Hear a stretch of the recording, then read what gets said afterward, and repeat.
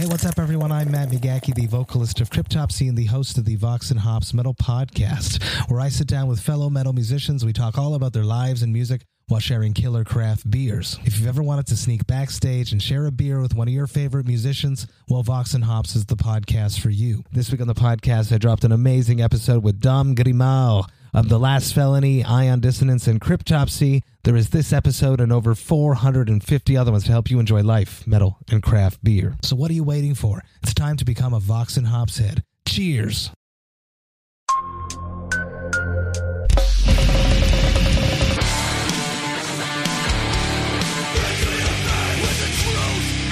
Welcome to the Punk Rock MBA podcast.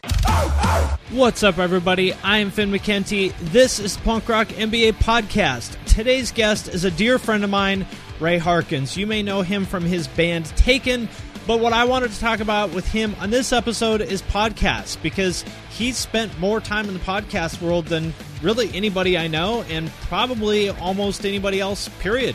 He's been doing them for about 10 years now, and he's worked professionally in the podcast industry for about 5 years as a, I guess, sales rep for Midroll, a big podcast network, and now for iHeartRadio, which you probably have heard of as a giant media company where he kind of helps them guide their podcast strategy and do media buys and all that kind of stuff. So what I want to talk about with him on this episode is how do you actually monetize a podcast? How do you turn a podcast into a business? How do you grow the audience? How do you get guests on? How do you get featured on Apple? How do you get sponsors? All that kind of stuff that really nobody ever talks about, but we all know is key to turning this into some sort of a source of revenue, into something more than just a hobby. So he's just a wealth of information on this, so I would very highly recommend, if that's something you're at all interested in, take notes. Seriously, this kind of spells it all out. Before we get into that, I want to talk about a couple things really quickly. Number one, if you're interested in helping the show, there's a few ways that you can do that.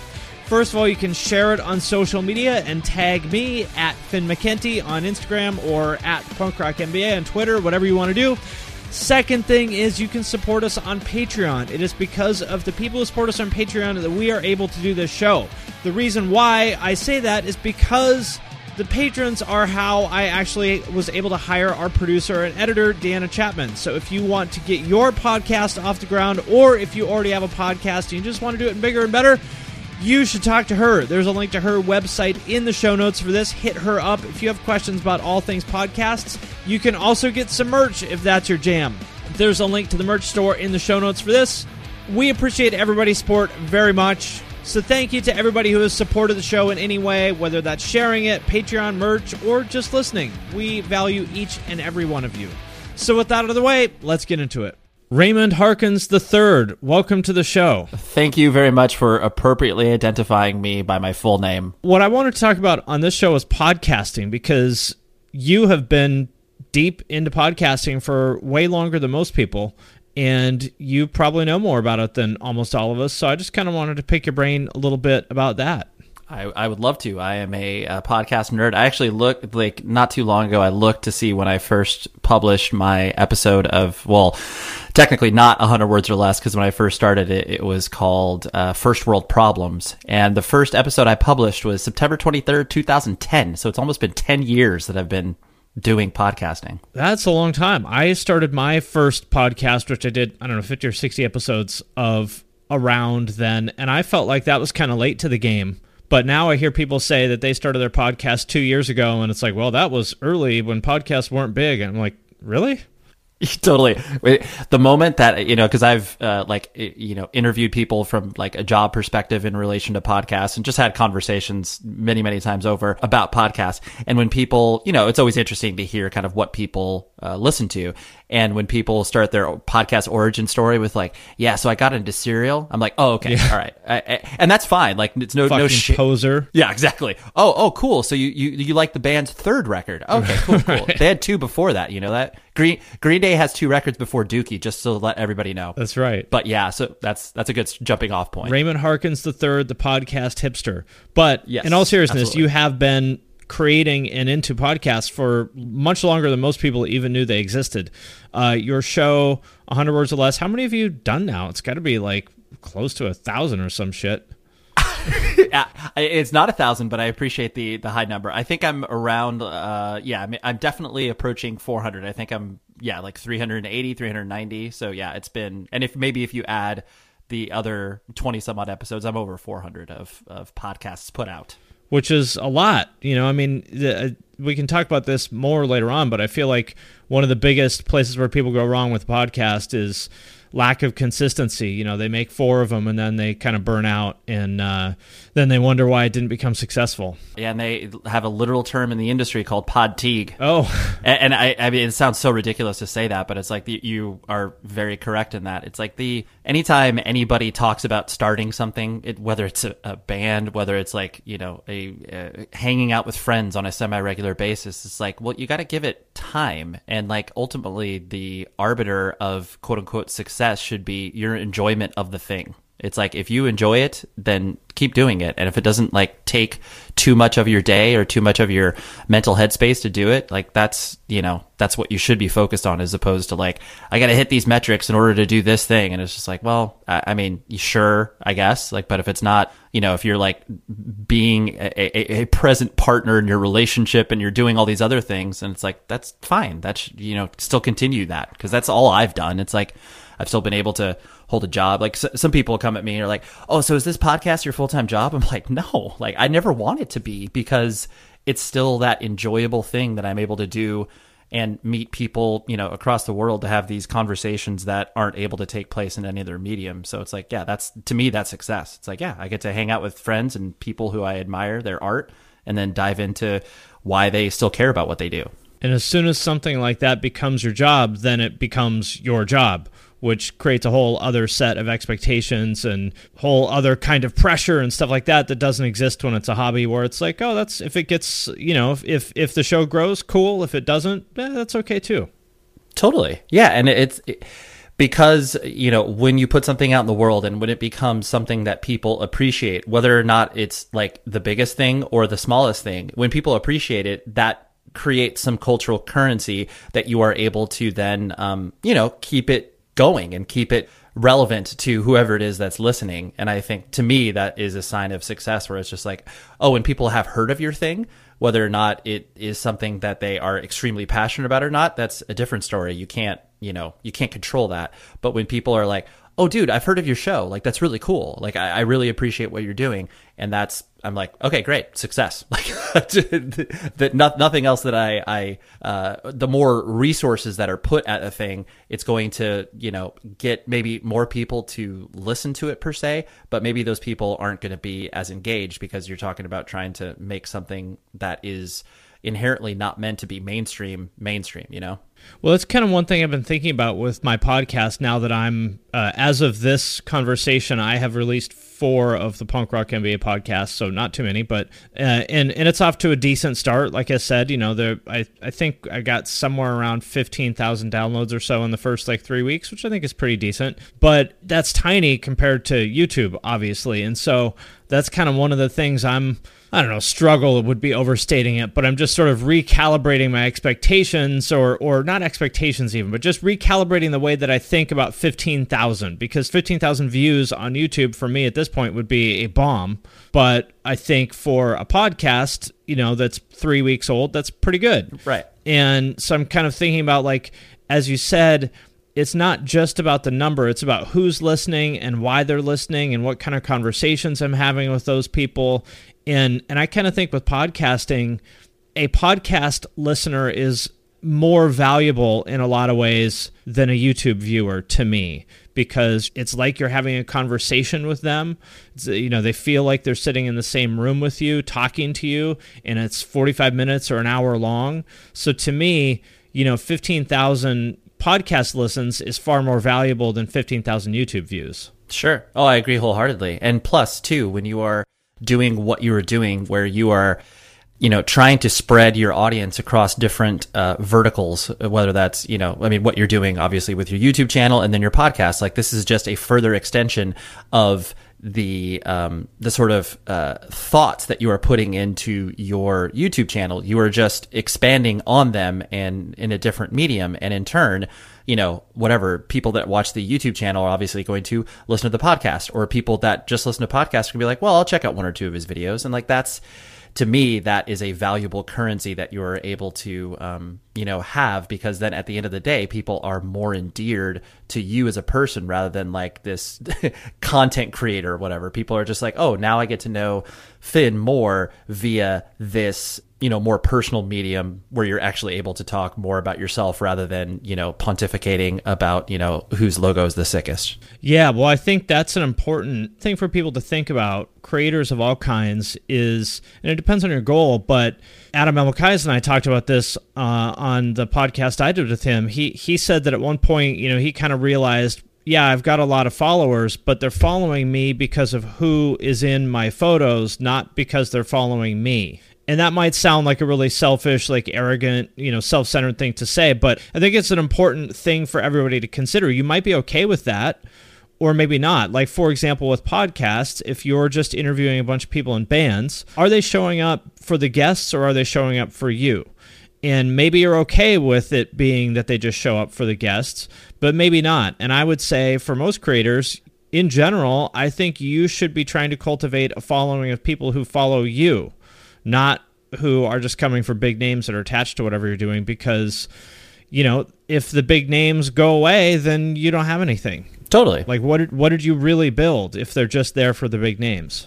Mm-hmm. Yeah, exactly. All they are is a jolt of promotion, and that doesn't necessarily mean, like, I remember I had Jordan from Newfound Glory on my show, and like, he's married to one of my old high school friends, and like, it's just this weird, sort of wow, life is really much smaller than I ever anticipated. World. Yeah. Totally. But anyway, so it's like him and I were able to dive in pretty deep about like how much his like, the divorce of his family, really affected him and all these other things. And like, when people are being vulnerable with their life experience, you're not just going to sit, me as I'm not a journalist. I'm not sitting there being like, oh man, this is great. This is a great scoop. Right. I'm just like looking at him as a person. And so like, I start to, empathize with him and talk about, my experience with divorce and whatever and other experiences. And I remember getting an email from a person after they listened to it who clearly was just like, what I like call a drive-by listener. Yeah. Who was like, oh, Jordan from Newfound Glory is on a podcast. And, she was very just like, you interjected too much. You spoke too much about yourself. And like, I was like, I get where she's coming from. Like, hey, Ray, why don't you shut the fuck up on your podcast? Totally. And just the idea that it's like, oh, here I'm watching this person be vulnerable and just be like, right. Oh, okay. Yeah. Well, moving right along, let's talk about something else. Right. It's like, dude, are you kidding me? And so, but to that point, people are used to the way that things are as far as the interaction between, a guest of the show or in the host of the show or whatever. So it's like, I get it. I didn't, I sent a kind email follow-up to her being like, hey, I'm sorry. I just watched a person be vulnerable. So of course I'm going to sit there and try to empathize with them rather than just be this, callous guy that's moving right along. So, but yeah, you're very right in that. There's a podcast, which I won't name, but they're notorious for that. The person will be like, well, last year was really difficult for me because I got a divorce and my mom died and, I got cancer, but, right. We're back in the game. Be like, cool. Well, how's the new album coming along? Yeah, it's like, this is so awkward. Totally. And it's like, dude, that person just hung 3 softballs for you and you're right. Just like, you're not going to talk about any of those things? Like, right. Are you even, I feel like you're not even listening. This is not a conversation. You're just like reading the questions off a piece of paper. Absolutely. So I wanted to kind of get into the details of kind of the mechanics of a podcast, not like the production stuff, but kind of the business side of it that I don't hear people talk about too much. And you have visibility of both sides of it because of your history as a podcast host. And how would you describe your day job as it relates to podcasts? Yeah, so I've been working in podcasting as far as the industry is concerned for the past like 5 years or so. I used to work for a company called Midroll/Stitcher because they rebranded themselves overall about 2 years ago, because Stitcher is a podcast player and more consumers were familiar with that than Midroll. But basically Midroll was a monetization arm for a podcast company that was attached to this other brand called Earwolf. So it's like, I mean, it had shows like, or the shows that we were selling were like My Favorite Murder, Bill Simmons' Ringer Network, WTF with Mark Maron. So, and that company was very early to the game in regards to the idea of what a podcast network was, because not only was there sort of this collection of shows where hopefully people could kind of promote one another on them, but then there was a monetization arm to it. So AKA you're getting ads for these shows, talking to ad agencies and negotiating CPMs and doing all that sort of stuff. So like if you hear somebody read an ad for Casper mattresses or whatever, you could be the one who made that happen. Absolutely. Yeah. So I stepped into that job doing sales, even though I'd never done sales in my life. The person who brought me into the company, the whole reason I got brought in there was because Midroll picked up my podcast to sell. So I knew people at this company for probably, it was maybe about 2 years prior to me getting hired. So at that point, that's when I started to see ads come on my show. I guess I had some sort of vision of like, oh, maybe someday like people will advertise in the podcast. But at that time, 2013 or 14, that wasn't really, prevalent for shows that are talking about punk or hardcore. It was like, maybe if I was like a famous comedian, then so be it. So they picked up my show, and then I started to, randomly get ads here and there from like, Squarespace or Audible. And so I started to see that money start to flow in. But then, fast forward a couple years later, when they talked to me about working for them, I was like, okay, I don't know sales at all, but I'm passionate about podcasts and I can talk to people. So, I think those are two pieces that are important. Sure. So what does sales mean in that context? Does that mean you go door to door and say, hey, everybody, I'm Raymond Harkins. Would you like to buy some podcast ads? Yeah. My role in particular was not so much of a cold call from that perspective. I was working with these large digital ad agencies. Agencies like Ad Results and Performance Bridge and Oxford Road. These are things that are going to be meaningless to most people, but these are agencies that have like, anywhere between 20 to 40 clients that they're helping do media planning. So these are people who are, some of these agencies only focus on one thing, i.e. podcasts, or some of these agencies focus on, we do radio, we do TV, we do, digital, we do all of it. And then, we also do podcasts. Let's say I'm like Ford or Chevy, yep, and I say, hey, we've got $5 million for this campaign, then this agency would reach out to people like you and say, let's put X, $1 million into podcasts and $3 million into TV and $1 million into radio or whatever. And you might be the person to help them allocate that $1 million of podcast money. That's exactly correct. They would put together their media mix plan where they know that they're tasked to spend that much money in this particular, whatever Q2, Q3 of this year. And so they start to work with, different partners and be able to put together budgets. And of course, they're looking at the podcast landscape holistically. So they just look at shows and they're like, oh, okay, like we'd like to advertise on these shows because, we just think it's a good fit or whatever. So they end up talking to like, 2 or 3 different podcast networks or publishers, as it were, rather than just going to one, so it's like they're talking to 2 or 3 2 or 3 networks, and then they start to drill down on like what the costs would be and all that sort of stuff. So that was my job, basically looking at some of these big companies like ZipRecruiter, Casper's one, Blue Right. Apron, when they were spending a lot, and then being able to introduce them to new shows, being able to try to figure out how they can allocate this money that, this show isn't performing very well, so let's, allocate the money elsewhere or whatever, or we have to cancel this show and all that sort of stuff. So it was a lot of moving parts. It's interesting how many layers there are between, probably most people don't think about this, between the advertiser and the show. For example, let's say there's a Casper mattress ad on my show.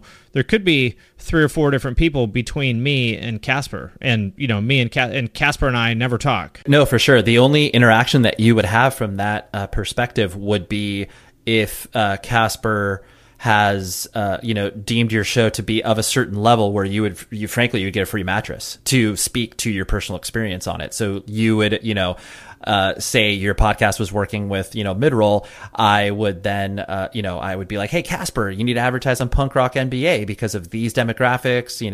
He's a fan of Casper, whatever story I'm telling. So if it's a Tim Ferriss or something like that, where he has a big audience and he's into these sort of, lifestyle hacks, you might say, hey, this might be someone to send a mattress to. Exactly, because then they're going to speak to their personal experience. And frankly, that's obviously, it's not even a secret sauce, but that's part of, frankly, that's how radio has been built too. People being like, hey, this product is rad, you should try it. And that's exactly what podcast advertising is all about too. Because the moment that, you try a Casper mattress and you're like, hey, this is actually really cool, and they're advertising on my show. And then, when you're doing your read, you're like, oh, Casper sent me this mattress. My wife and I sleep on it, and like we are totally in love with it. It's like that.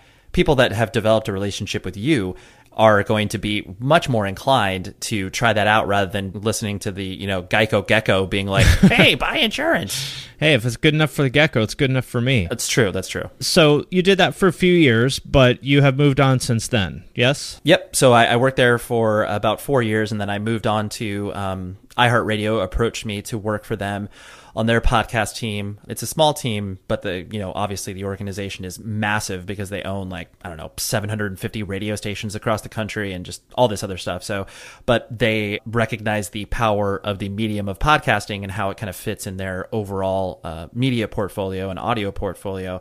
So they invested a ton of money, acquired a company in 2018, and all of 2019 were basically ramping up to, be a major player within that scene. So I came over in July of 2019 to work for them. And, after a few bumps and understanding kind of where I sat within the company, the past couple months have been really awesome and really interesting to watch how, frankly, a large corporation is able to mobilize and get people involved in not only spreading the gospel of the podcasting medium at large, but then being able to take these shows that, were doing ostensibly well on their own, but being able to supercharge them and talk to, hey, Capital One, are you interested in spending, $5 gajillion? And they're like, absolutely, because we love you, iHeartRadio. And it's like, oh my gosh, whereas, the previous company I was working for, we'd work with certain large brands, it was always really exciting, but, those would be maybe 2 or 3 a year,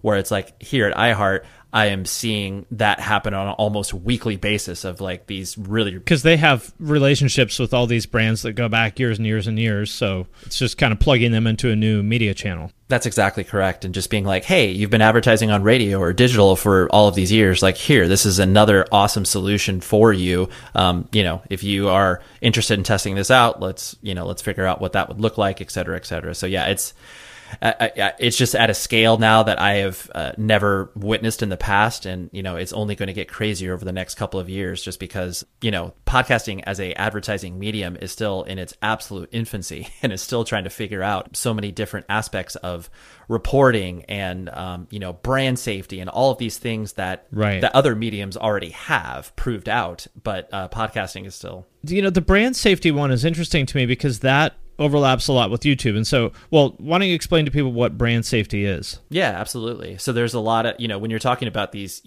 huge brands that that you see advertised everywhere, clearly they're, whatever, you see a Coca-Cola billboard, they don't have a call to action on it. They don't, they're not like, hey, buy Coke. It's just being like, hey, 50 cents off now at Safeway. Exactly. So they all they're trying to do is just make sure that that brand is top of your mind. And so in turn, these huge brands, when they're running advertising, they want to be able to, because they need to be ubiquitous, they need to run across a ton of different channels. But at the same time, Coca-Cola cannot be advertised on something that is deemed even remotely offensive in any capacity, even if it's a person that, they're doing a Coca-Cola read on their podcast, but then, they're explicit and they're swearing all around the ad, but not actually in the ad. That's something that they don't feel comfortable with, so they're not going to align themselves with that. I'm interested in this because on the one hand, I totally get that because, the CMO's, wife's friend could get an email. It's like, my son was watching YouTube and he saw one of your ads on a video about blah, blah, blah. I understand that. But at the same time, I feel like the reason why podcasts and YouTube are as popular as they are and as engaging as they are is because they don't play by the same rules as traditional media. And so I feel like if you apply old media brand safety guidelines to podcasts and YouTube, you're kind of missing the point. Do you know what I mean? Oh, absolutely. And I mean, they're... On the other hand, I understand that they do need to be careful. Yeah. So I'm curious how they think about that. And I don't know how much you can speak on their behalf, but curious how those big brands think about the brand safety kind of question while also taking advantage of these platforms. Totally. No, I completely agree. And I think I remember a campaign. This was like probably about 2 or 3 years ago. There's a podcast called Beautiful Stories with from Anonymous People with this comedian named Chris Gethard. It was part of the Midroll Network. Really, really compelling show where he basically just took a random call. It was screened, but took a random call from somebody, and then basically he had no idea who they were and just kind of talked to them about their lives. And like, there's so many unbelievable stories came from that because everybody has a story. So anyways, I think it was some credit card company. I can't remember who, but they were really pushing the idea of just like, okay, we're going to be doing this 30-second spot. Usually when people are providing, ad copy and they're working in podcasts, they want to give the host creative freedom to kind of do what they want. Hitting certain points, but at the same time, they're speaking to it in their voice. But this credit card company was like, no, word for word, it needs to be this. And like so many people were just like, you're missing the point. Like, this doesn't make any sense whatsoever. Like, why are you having this host read essentially a script and not having any personality for it? The campaign was completely unsuccessful because it was, the host was just handcuffed and was like, all right, well, here's this thing. You get points back and blah. And it's like, it just sounded horrible. And so, yeah. And, I mean, authenticity, I guess, is at the core of what makes these work. And when you force people to read a script, that's not authentic and you just wasted your money. Yeah, no, exactly. And it's like and granted, that was a few years ago, so brands weren't as cognizant of what this medium actually meant. They just heard, to your point, they heard someone was like, hey, we got to get on some podcasts. Like, get on some podcasts, everybody. Right. And so they didn't know what they were doing. What I wonder with this stuff is, who do you actually think is going to be offended? If you're, I don't know, call it Pampers or whatever. Yep. You think family. Okay, well, how old is somebody that has, say, a child in diapers? Probably late 20s, early 30s, right? For sure. And so a person that has clearly heard a swear word before. Like, do you think that person is going to be super offended? Think about what they grew up on.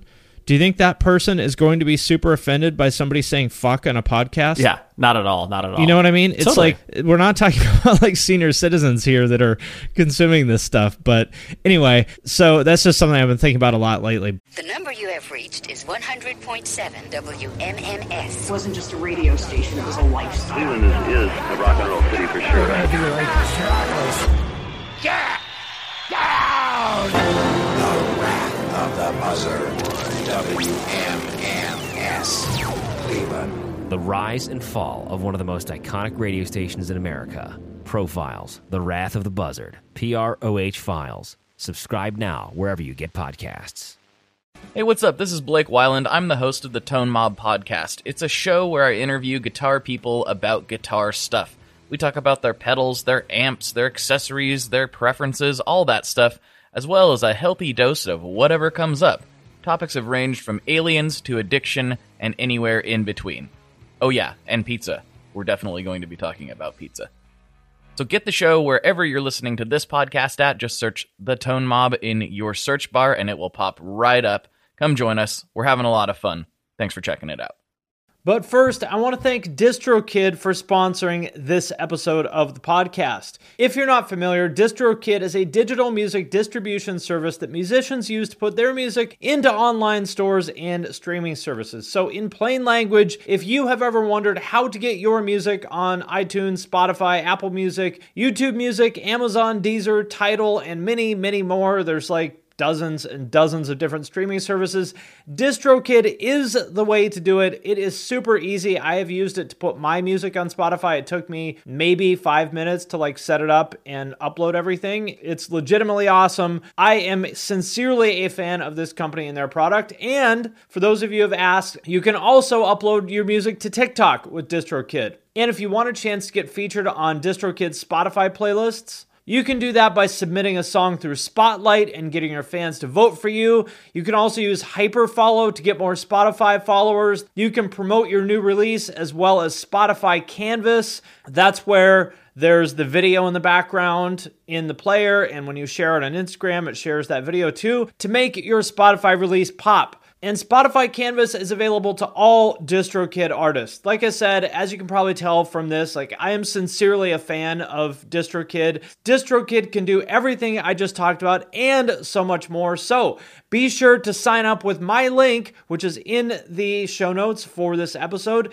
to get 7% off your first year. That link is in the show notes of this episode, or go to distrokid.com/VIP/thepunkrockmba. And thanks again to DistroKid for sponsoring this episode. But so talk about kind of what is the process of for a new show, because I get this question a lot. People want to monetize their content now on YouTube. That's easy because they do the ad sales part for you essentially because of AdSense. But for say a newer podcast, like let's say I came to you and I said, "Hey Ray, I want to start monetizing my podcast as quickly as possible. What are your thoughts on that?" Let's talk that through, because actually let's have this conversation for real, because I am interested in this. Sure. The first piece of advice that I offer people is, doing exactly what you're doing currently, just basically kind of building your audience and whatever that may mean, where, I always like to encourage people to kind of find their plateau. And I mean that from, like you're talking about, or like we were talking about earlier with guests, where it's like, okay,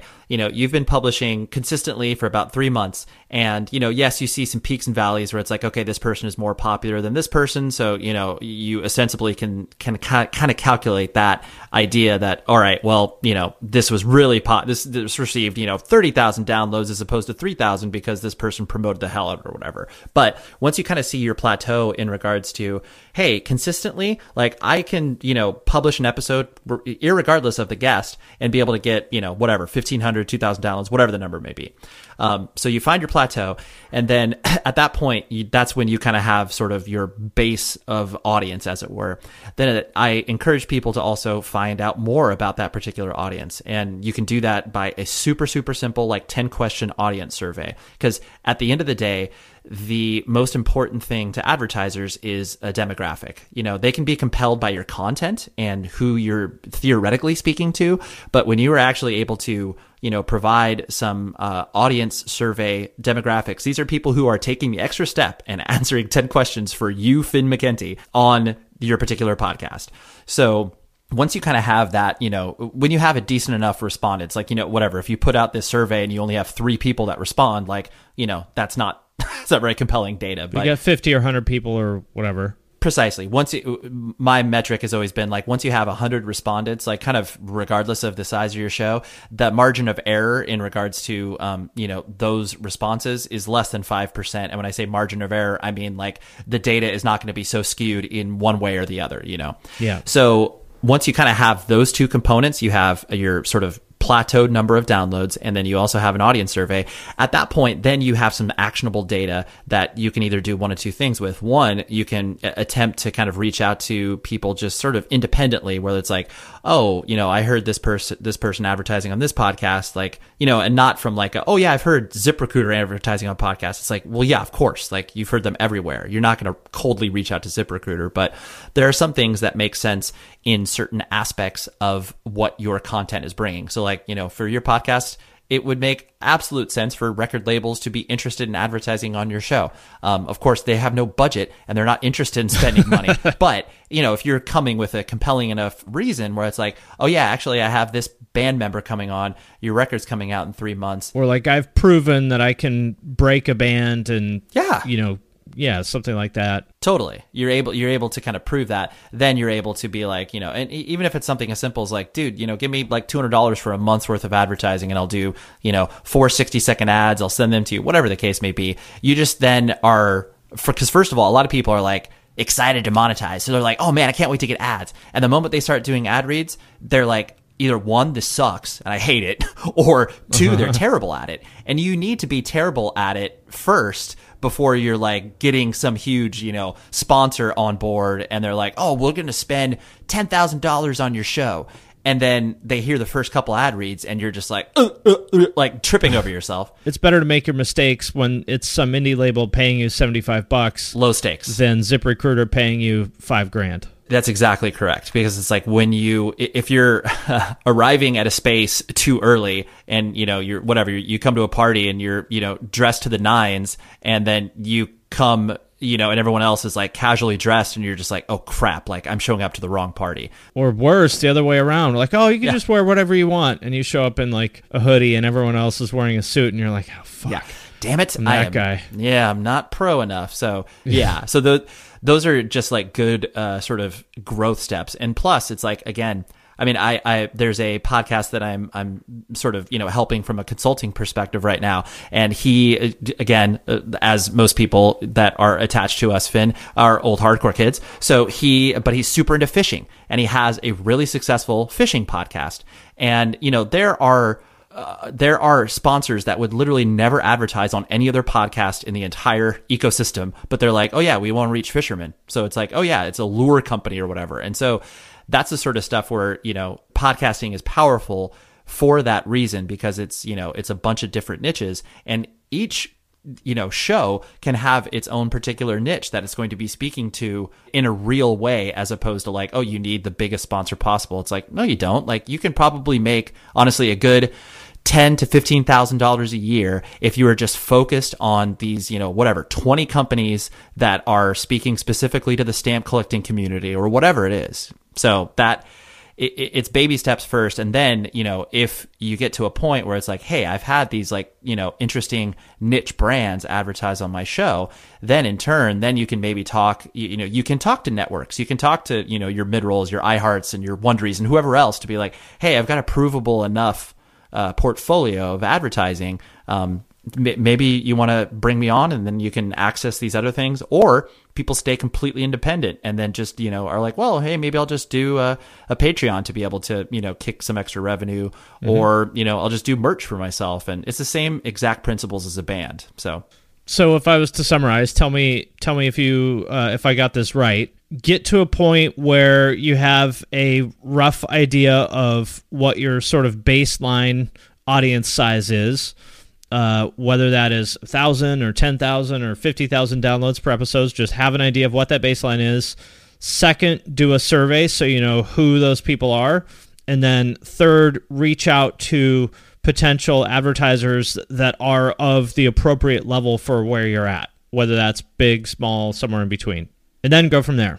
Totally. Because once you start to, again, kind of amass that experience, not only in consistently publishing your show, but then also being able to like actually execute on the deliverables, like i.e. doing your ads right and making sure you're communicating that to the actual sponsors, and like just being accountable from that perspective, you can start to get into a workflow to where when you do have something that is a little bit more, slick or professional or larger, that you already have this sort of built-in system of how to kind of handle it, rather than being tossed out in the middle of the ocean and you've never done it before. And then you're just kind of like, I'm lost. I don't have any idea what I'm doing. Right. So I know a lot of people are interested in the idea of a network because, the network does the selling for them. Do you think it's smart to reach out to networks early on, or should you wait till they come to you? Or what are your thoughts on that, having been on both sides of that? To me, when you have your stuff in order, i.e. going through all of those steps, you're going to look infinitely more polished than, if you were just coming to, say you just had the numbers. And like, of course, and when I say the numbers from a download perspective, those are clearly important. But like, I know from a mid-roll perspective, like whatever, this is 2017, 2018, the bare minimum of what we were looking for to pick up from just some random show that had no real relationship to anybody at the company was like, at least 50,000 downloads per episode over a 2-month period. That's a pretty big number. Yeah, absolutely. And that's kind of devoid of context, like devoid of content that's just number wise. And so it's one of those things where so many shows just like did not even come remotely close to that. But they were like, well, this is kind of compelling content. But then there were certain shows that kind of threaded a needle where it was like, okay, here's this, like, I'm going to use a super random example, but there's this show called Happy Hour with Jamie Ivey, who she is I don't think she was a stay-at-home mom when she first started, but anyways, a family woman, husband, wife. I think she had like 3 or 4 kids. Was successful on her own as far as like, she had a really cool blog and she had written a book or whatever. But like her podcast wasn't huge, but her demographic was so unbelievably valuable because it was like, 99% female. They pretty much listened to whatever it was that she said. If she pointed them in direction to like, hey, check out this guest and check out this thing, it was just like incredibly powerful.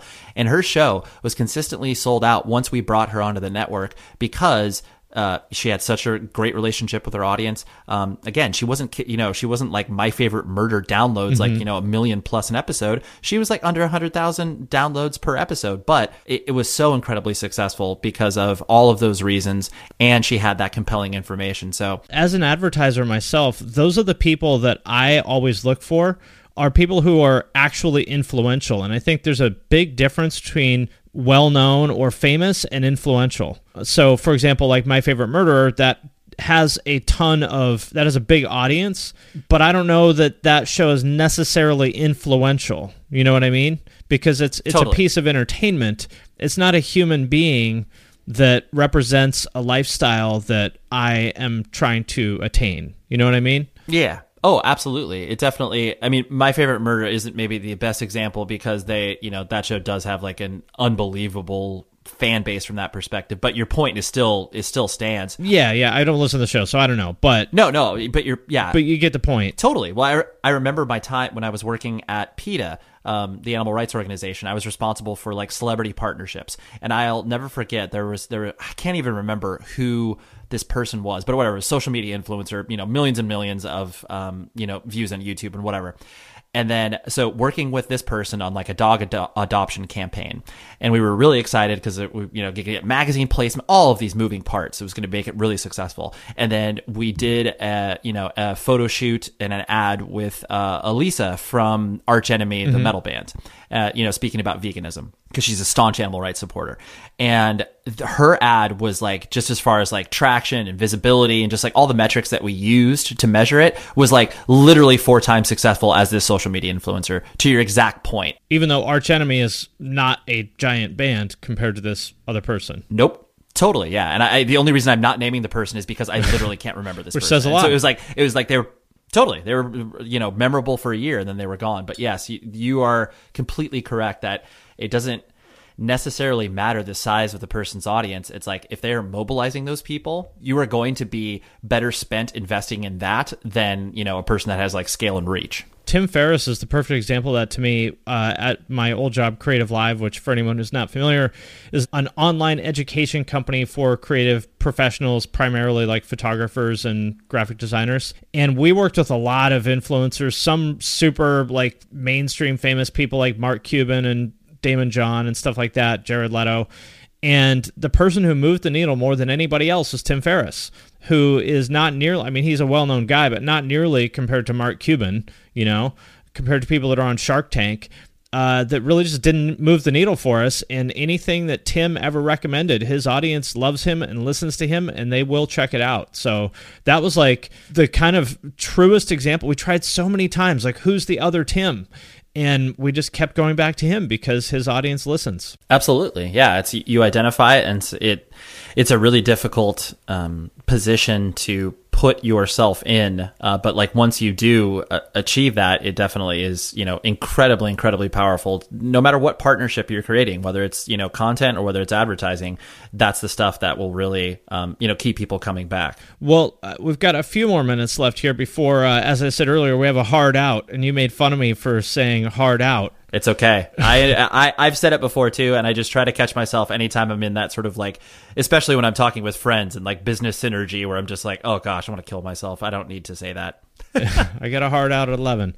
Yeah. But we do have a hard out at 11. So there's 2 things that I wanted to ask about on the same topic. So we've talked a lot about how important audience numbers are and aren't in some ways, but at the end of the day, we would all agree that having a bigger audience is better than not. So let's talk about how to grow a podcast. And there's kind of 2 questions there, two topics that I want to ask about. The first is the whole like discovery thing.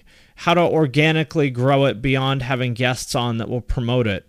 It seems like Apple seems to still not really give a shit about podcasts. Spotify is doing a lot of stuff, but discovery seems like it's still really hard for podcasts. What are your thoughts on that? Oh, absolutely. I mean, it's the number one thing that most people talk about in regards to building things, especially in relation to podcasts. So yeah, honestly, there are like 3 ways that are sort of proven from that perspective. 1, like you mentioned already, guests. 2 is editorial placement, i.e. placement on, Apple Podcasts, on Spotify, on Stitcher. Like if you get featured on one of these, exactly. I don't know what you call them, distributors or whatever. Yeah, totally. So it's like, yeah, you get a cool graphic, you get mentioned in new and noteworthy, and it's not like those things even really kind of move the needle in a big way, but it's still something to talk about, kind of track, where it's like, oh, if you do place in a chart in some capacity, that it's like, oh, there might be some negligible bump in your listenership or whatever. Yeah, we got featured fairly high on the when I worked on Chase Jarvis's podcast at Creative Live. I don't know if I want to say it might have been even on I don't remember what it was, but like the main podcast feature thing at the time, you got some big like 16:9 graphic that they featured everywhere, and it got us, I want to say maybe like 10,000 downloads or something like that over the course of a couple weeks, which is cool. But to your point, it's not like, wow, now all of a sudden the floodgates are open changed. And we're famous. Totally. It was just like a nice little bump. Yep, exactly. It really, they're in the same way that marketing bands all of this is just, is kind of throw it against the wall and see kind of what works from that perspective. And then the third way is just, paid media or trade media. So, if you have a community of podcasters that have a, certain size audience, if you basically just mention their podcast on your podcast, that's kind of the way that people can sort of, organically grow, or you just simply pay for ads, and a lot of people do that on a pretty regular basis. Do you think that's money well spent, paying for the ads? I haven't seen it from a sort of like metrics, like a wrap up report where it's like, oh, this is what we saw with these paid media campaigns. I know I was like in 2018, I want to say, we did a real big push for Stitcher as a listening platform. We advertised on other podcasts and sort of like-minded shows that we would think that people who are podcast nerds would be like, oh, I'm going to ditch my player and listen to podcasts via Stitcher. So there was, from a branding perspective, it was good because there was like, more familiarity and, brand lift and all these other, is a nerdy marketing term, but KPIs, that got delivered to us via a wrap-up report. But, to say that there was some like, Stitcher as a listening platform went from like, 6% to like 7.5%, like we did not see any sort of meaningful bump. No hockey stick. Exactly, no hockey stick. I think that there is value. It just depends on how much you are actually putting towards it. If you're just putting a couple $100 into it, like that's totally reasonable and totally fine, especially if it's like, oh, this makes absolute sense advertising on this podcast. Mm-hmm. But I guess my point there, or question there, is that as much as I wish you could just buy your way into an audience, I don't think you can. Yeah, it's really hard. I mean, I know that working at iHeart, it's wild because, we have the access to 750 plus radio stations. And so many of our podcasts are advertised on these specific radio shows, just in your average radio block. So it's serving two masters there. One, it's introducing people who are radio listeners to the medium of podcasting, and then two, to a specific show that might interest them. So it's really, really cool to see that in real form. And certain shows like absolutely get a pretty huge bump because, of whatever promotion is going on at the time. But to be able to like track all those moving parts is really, really difficult because, you're like, oh, wow, there's advertising on these radio stations for, Sunday through Thursday or whatever. And like, how does this correlate to downloads? And like, right. I don't work on that team, but still it's interesting to kind of watch that megaphone be used in a really, really interesting way to kind of prop both the industry at large and introduce more people to podcasts and then the specific show. Interesting. I was not aware that people were advertising. You would think that radio would be hesitant to advertise podcasts because it would cannibalize radio, but in the case of iHeart, they own both. The cannibalization isn't as much of an issue. Totally. They're serving the same master from that perspective, and all it is being able to introduce more people to something that they might be interested in even further, where it's like, whatever, there's a hugely popular radio show in New York called The Breakfast Club, and we launched a podcast with Questlove from The Roots. And so it's like, to see that sort of growth once, The Breakfast Club mentions like, oh yeah, Questlove has a podcast, and people are like, oh, absolutely, I love Questlove. So there's some of that just works out so well. And then there's others that like, you could promote till the cows come home on radio and no one will care about it. Right. Well, let me ask you one last thing then before I let you go, since we're running up against our time here.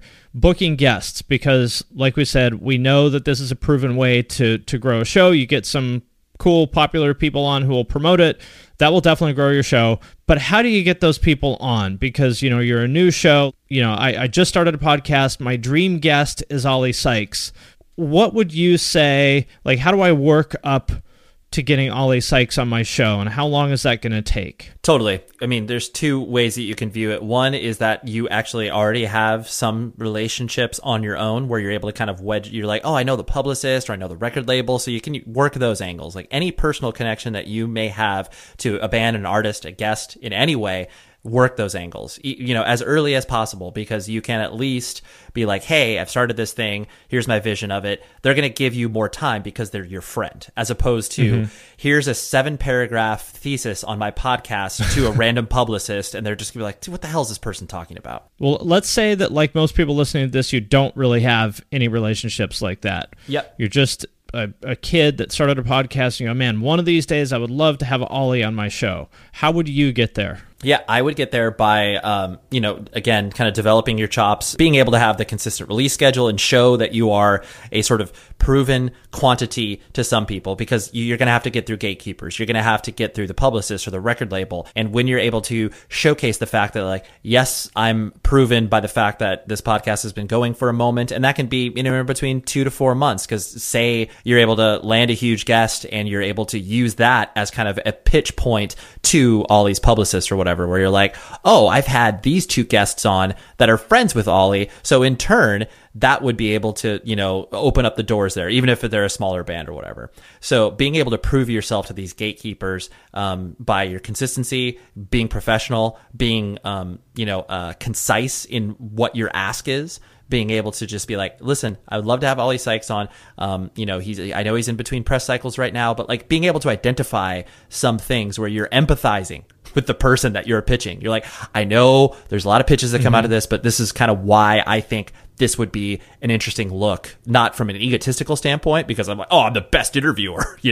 but being able to build a compelling case, however you want to take that is up to you. But being able to be as professional as possible, which, that can kind of be part and parcel of every sort of cold reach out. But I think if you just develop your authority in some capacity from your consistency of your release schedule, how professional you are, and then honestly, just stay at it. There has been people that I've chased, like I've literally written letters to people to get them on to the show because they've kind of made me jump through hoops. And I was fine with that. I was like, whatever, I love this person. I want to have them on the show. That's what it takes. Totally. And so, if you have a little reminder where it's like, all right, every 3 months, I'm going to follow up with, Ollie's publicist or whatever. Those are the things where you just have to like, all right, I'm going to try this for, a year and a half. Like I remember I personally chased John K. Sampson from The Weaker Thans and Propaganda. Here's a dude who hates interviews, notorious for like his one record cycle. He did interviews via postcard. Like that's how, and he wasn't doing it to be cute. He was just like, I just don't like interviews. It's just that guy. Yeah. I'm like, I get it, dude. He's done millions of interviews. So I was able to get introduced to him via one of the members of Propaganda. And just a cold email, I went out to him, but I was like, very short and concise, just being like, I love all of the stuff that you've done musically. I am a big fan. I think that you would enjoy this medium.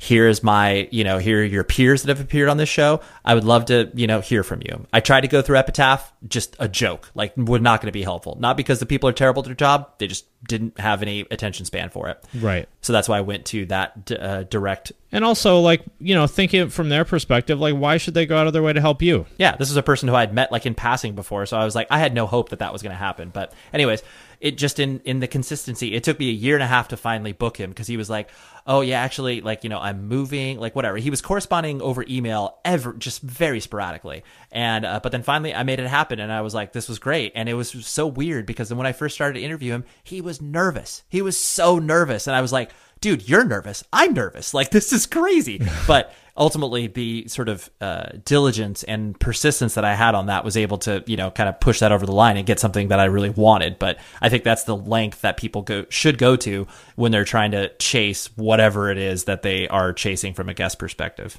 Cool. Well, super helpful stuff. I feel like anybody who has a podcast should go back and listen to this from the beginning. Take notes, because we just told you all the questions that come up. Like, we probably answered 80% of them. And then you know what you need to do. Now you just need to do the work. That's the hard part. But I think this podcast pretty much lays it all out for you. Is there anything else that you would add before we wrap it up? I think ultimately, just because I have seen so many people descend on this medium in a very, culture vulture way of being like, oh, this is it. Yeah, exactly. Totally. Really, really, really do it because you like it. Like, this is like, I literally did not make a penny off of my podcast for the first, I don't know, I would say like at least 4 years. Like, again, I was just doing it because this was a fun exercise for me to be able to creatively express myself. And then once I was able to make some money off of it, I was able to, you know, be more professional in my presentation and whatever else the case may be. But that wasn't the ultimate goal. So you really need to care about the thing that you're doing and give yourself enough time to be able to experiment with it. Doing it a month and then bailing out, like we were talking about at the top of the show, it's just not worth it. You're just wasting your time. You're wasting the people who you're asking to spend their time with on, and that's just, yeah, it's a waste. So do those two things first, and then, like Finn said, follow those other things that we were talking about, and then you'll probably end up in a really, really cool place in, you know, whatever, 6 to 18 months. Cool. Well, there you go. Thank you so much for joining me on the show, and hopefully we'll make it down to Southern California soon and get a chance to hang out again. Absolutely. Have some coffee and give each other high fives. We'll see you then. Thanks, dude. All right, my friends, that does it for this episode of the podcast. If you made it this far, thank you. Thank you for listening. We sincerely appreciate each and every one of you. If you want to help the show, there's a couple things that you can do. First of all, share it on social media. If you share it, tag us, tag Finn McKenty, that's me, and tag Deanna Chapman, that's the producer. Second thing you can do, if you really, really, really love us and really want to support us, you can support us on Patreon. There's a link to that in the show notes. You can leave a review on Apple Podcasts or wherever else you're listening to this, or you can do none of that, and you can just sit at home think about how awesome this podcast is. That works too. Again, thank you very much to each and every one of you for listening. We sincerely appreciate it, and we'll see you next time. Well, hey friends, my name is Zach Lupetin. You may know me from the band Dust Bowl Revival, but I also host a music discovery podcast called The Show on the Road. For the last 5 seasons, I've been able to dive deep and have intimate chats with folks like the Lumineers, Ani DeFranco, Wolfpack, Keb Mo, Lake Street Dive, Bela Fleck, and more. So guess what? After 150 conversations with some of my favorite songwriters from around the world, we are bringing brand new episodes to the Osiris Network. New interviews and intimate acoustic performances will be coming at you this summer. And which episodes are coming next, you ask? I am Zach Goody, the lead singer for the band Smash Mouth. Our band is called Milky Chance. We are based in Berlin. My name is David Shaw. I sing and write songs with my band, The Revivalists. Trust me, these conversations go some wild places. So subscribe to The Show on the Road on Osiris, and we'll see you soon. Hey everyone, this is Tuck from Fit for a King, an off-road minivan.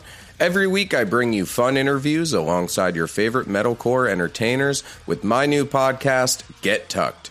Join me every Monday with bands like Counterparts, Crystal Lake, like Moths to Flames, and many more. We play unsigned and undiscovered bands, deep dive into each artist's history, and of course provide the greatest breakdowns in current metalcore. Tune in to Get Tucked every Monday, out now through Sound Talent Media.